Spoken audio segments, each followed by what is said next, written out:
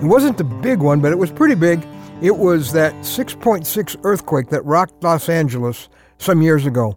It was 4:31 a.m. The ground began to tremble underneath Southern California again, and those who watched it will not forget the picture of what collapsed.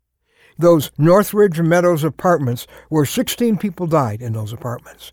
But in the midst of the Northridge tragedy, you heard the word miracle a lot. Maria Ballesteros was one who survived that apartment collapse, and she was rescued, and she claimed she knew why. She said there were 50 pictures hanging on her wall, and 49 of them were destroyed. But one was still there when the shaking was all over. Maria said this, "The one of the Lord was the only one left hanging." Well, I'm Ron Hutchcraft, and I want to have a word with you today about what your quake cannot shake. Frankly, I was pretty touched when I heard about that one picture that the quake couldn't shake. It was a picture of Jesus. And it made me think of two men in the Bible who had a similar experience. And of how you and I can live in times when it seems like everything is shaking. Job was a wealthy man. He had a wonderful family, and he lost it all.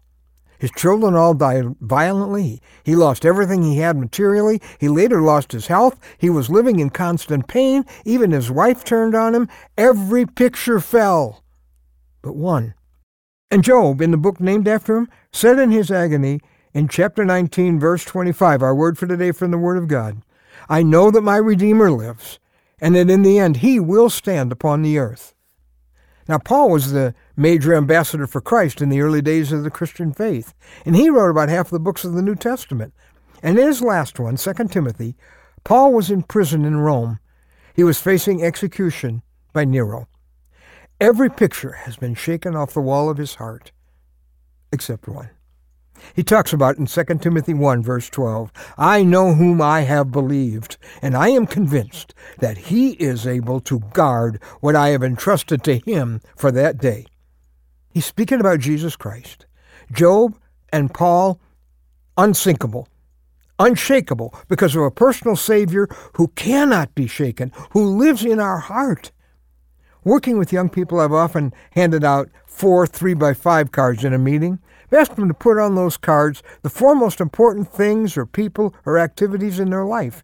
And then I've said, okay, now there's been a tragedy, and you have to lose one of those 4 most important things, but you get to choose which one. And like real life, sometimes something comes along and you are forced to drop a card. It's hard. Then I tell them there's another tragedy, and they got to drop another card. It's getting tough. They're resisting now. But finally they're down to 1 card. They can keep 1. But 1 is all. And even though it's just a card, they battle over it. But that 1 card, I asked them one question. Is it something you can lose?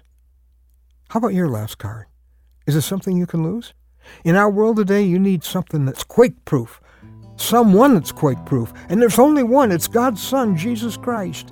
We need him desperately. A relationship with him, it's the only dependable anchor there is. And the Bible says our self-rule of our life has cut us off from that God.